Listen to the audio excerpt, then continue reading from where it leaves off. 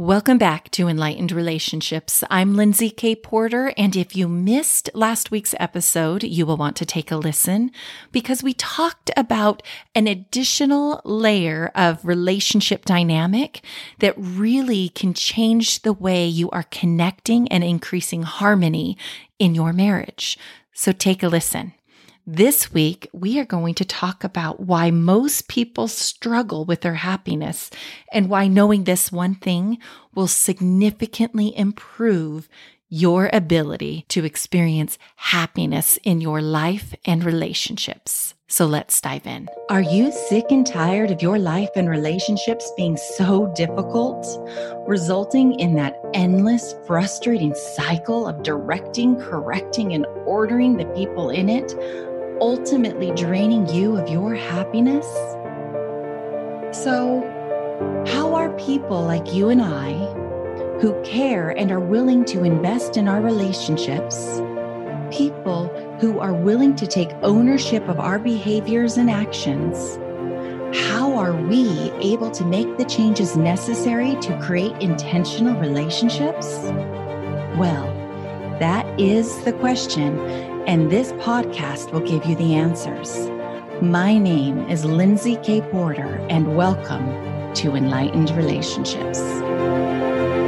Hi, everyone. I am excited to be here with you today and to really talk about why so many of us struggle with our happiness and what we can do about it to experience more happiness, more peace, more harmony in our life and with our relationships. I want to share with you, 5 years ago, I lived a life of reaction. I was living, waiting for the next thing to happen. Like, when was the next shoe going to drop? Thinking and having the mindset and the mentality of, well, if this bad thing happened, I'm probably up because they come in threes. They're probably going to be 3 more bad things. So I just need to endure whatever's going to happen and keep trying to navigate life, just keep at it. And I was miserable. I had this focus in my life where I would ask myself often, why is all of this happening to me? Why me? Why am I the special one that gets to have, children that are not obedient and not listening, and a partner that seems to be away from our home more often than he is at home, choosing work and everything else over me? Like, this was my belief. In fact, I had this belief that it was all on me to balance my home, the family dynamics, and be the main financial provider. And it was so lonely, to the point where I had this belief that I couldn't count on my husband. I couldn't depend on him for helping and supporting what was going on at the home front. In fact, when he would say yes to something that I would ask, he wouldn't follow through. And here it was again, just showing up in my existence that, yep, this is why I'm alone. This is why I can't count on him to do what it is that he says he's going to do. Again, another thought, he would prioritize everything above me and our kids. His work, his school, whatever was going on for church or service opportunities, like, he was gone. And I just felt this overwhelming pressure of balancing the home life, our children, and knowing I had to do this alone. And let me tell you, my life was painful. It was where I lived from. I was stuck in misery. And I thought this was living. I thought this was what my life was going to be. And it wasn't until I discovered that life is 10% of what happens. 10%, that is such a small percentage. And in my existence, it made up 100%. But it was 10% of what happens and 90% of how I reacted to it. And I'm going to share with you, I did not react well. That was not my existence. It was not the way I was showing up. I did not have the awareness that there was anything different than it could be. And I lived in that default thinking in my brain where I had to react. I was ready for the next reaction, ready to react to the next thing. And until I really understood this 10% of what happens and 90% of how I react to it, was I able to make the shifts to improve the quality of my life, my relationships, and my happiness. So, how we choose to see things and respond to others makes all the difference in our ability to experience happiness. I want to say this again. How we choose to see things and respond to others makes all the difference in your ability to experience happiness. Happiness is a choice. You've heard me say this, and you will hear me continue to say this. It is a choice. When we aren't making a choice, when we don't see that there is a choice, that is the hardwiring of that default brain that lives in reaction. That is the operating system of our brain that we've hardwired. And if we want to start making shifts and we want to start transforming our life and relationships, it starts with a choice. We have to consciously decide and make a choice to design the life we want, to create the meanings and the thoughts that we need to provide that rewiring into our existence so we can truly respond to life. My happiness depends on how I respond to life, not react to it. When I react to my life, my level of happiness is definitely decreased. It is down. And when I am showing up to respond, trusting myself that I can navigate whatever happens in my life, I'm going to go back to that 10% of your happiness is dependent upon what happens. 90% of it is how you respond to it. So I want to share this. And this focus on this episode is really going to be more of a mindset strategy.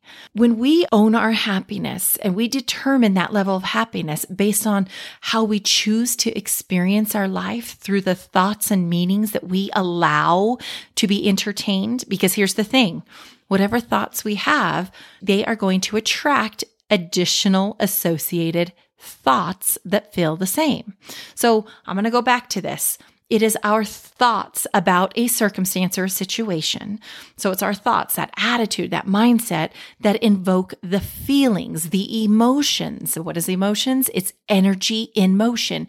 It's the motion part where we take action.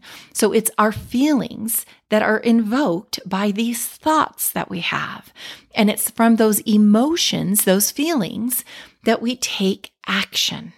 And then we experience a result. If we're not happy with our results, let's reverse engineer this, right? What feelings do you need to have to experience the result that you want? What thoughts do you need to have to invoke those feelings? And that's how this works. Okay? So here it is. I'm going to give you a circumstance. And this was one of my circumstances. And I want you guys to know I share my life, I share my experiences, not to paint anyone, any of my children or my spouse as a bad person, because they're not. They are my greatest blessing, and my greatest joy is experiencing the relationships I get to have with them because of what I am wanting to create with them. So I just want to caveat that. I would have this thought, I'm an early riser. I'd get up, go to the gym, get ready for my work day or whatever the day was presented. But I'm a typical early riser where my husband tends not to be. And he'll wait till he has to get up to go to work sometimes. Well, when I would go to the gym or come home and get into the shower and my husband would be gone for his work day, I would notice that our bed was unmade. And this was Lindsay like 5 years ago plus from the start of our marriage until up about the last 5 years. And I would have this thought of the bed's unmade. Well, he doesn't care enough about me to take the time to make our bed. And then I'd have this other thought that would come into my head. He doesn't consider my day or my needs. And then it would be, if he loved me, he would have made our bed. And then it would go to, he doesn't value my time and efforts in our home. And the result of those thoughts would come into a feeling of annoyance and anger, to the point where I would feel like, oh my goodness, well, if he doesn't care enough about me, or he doesn't see my needs or want to meet my needs, well, then I'm not going to meet his. And how can I punish? Because this is, I'm going to just caveat here, is a feminine energy that we feel sometimes we have to do, is that means of punishing when the needs aren't being met. And so I would go into a place of ignoring, silent treatment, stonewalling, shortness with him when he would come home. And it didn't feel good. And it would just continue to prolong my pain and my unhappiness and my misery. And I'm going to show you another way of seeing the exact same circumstance here. Here it is. Bed's unmade. Walking into my room, bed unmade. Well, he must have been running behind or late to get to work. And then a thought would come in of, he must have been really focused on getting to work so he could provide for our family. And he must want to get back to home so he can quickly join in on some family time. Like, those were the thoughts that I started to choose and experience to the same circumstance of an unmade bed. And what was the result of those thoughts? Well, I maintained my inner peace and my levels of happiness, and it enabled me to be willing to give more to my family, my relationship, and work as that team, because my husband and I are a team.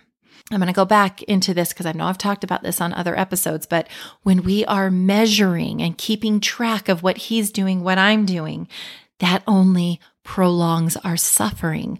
Because when we are working as one, becoming one as a team, the keeping track doesn't matter. It's the end result of what you're creating that matters. And where is it going to lead? So that is so important in our levels of happiness. And this is the work that we do in my free Facebook group, as well as in my coaching program. So if this is resonating with you and you are wanting help and assistance, reach out to me. Go to my website, schedule a discovery call with me, and let's see what we can do together to start creating the results in your life that you want to experience. It is through these shifts of meanings, the story, the thought that we have, and the thoughts that we attract that change the emotional response that we are taking action from. So it takes time to rewire our brain to show up the way we need to and the way we want to experience life with more love, heartfelt understanding, compassion, and happiness and joy. It is possible. I am proof it is possible. It is taking the time and doing the work that makes this possible. The call to action this week for you is awareness. I really want you to be aware of that time, that space when you are showing up in response or in reaction, because that is two different ways to navigate your life. So take the moment to choose whether or not you're going to react or you're going to respond.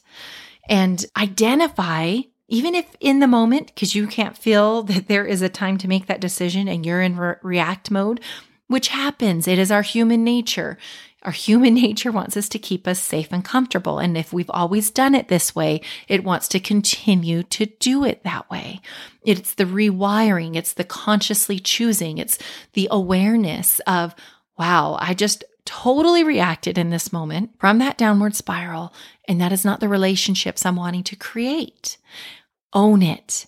And then think about what you could do differently, what thoughts you could have changed that would have changed your experience and the result of what you experienced. Remember, this life is about progress, not perfection. Awareness is the first step to becoming. Join me next week as we continue to change the lenses through which you see your relationships while becoming enlightened. Thank you for listening to Enlightened Relationships. If you are enjoying what you're hearing, then please subscribe, rate, and review this podcast to help share this message with others.